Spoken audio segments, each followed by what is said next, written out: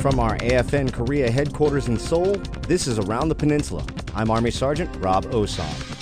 Family, morale, welfare, and recreation frequently provides troops overseas with entertainment. Army Sergeant Josiah Pugh spoke with one representative in the Area 1 community about an upcoming event on Camp Casey. American Gladiators was a competition TV show hosted by Hulk Hogan.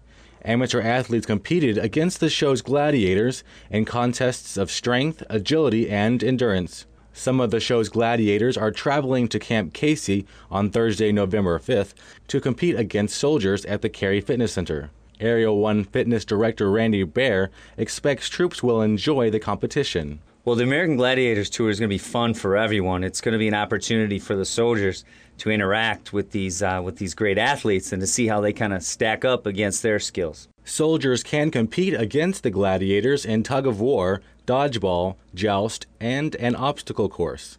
I'm Army Sergeant Josiah Pugh, Camp Casey, Korea. If you'd like to sign up to compete with the Gladiators, contact Area 1 Family and MWR. You can see the American Gladiators on November 5th at Cary Fitness Center.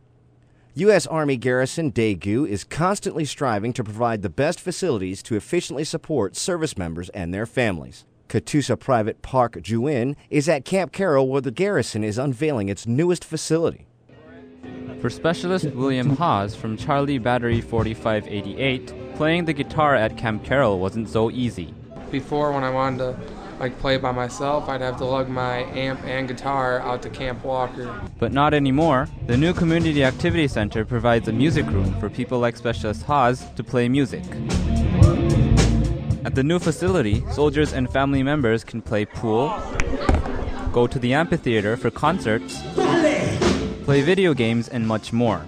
U.S. Army Garrison Daegu Command Sergeant Major Dave Abbott is excited about the new Community Activity Center. The soldiers are going to absolutely love this facility, and it is here for them, for their recreation, for their enjoyment. Camp Carroll's state-of-the-art facility is now open to entertain and support its soldiers and family members. I'm Private First Class Park Juin, Camp Carroll, Korea.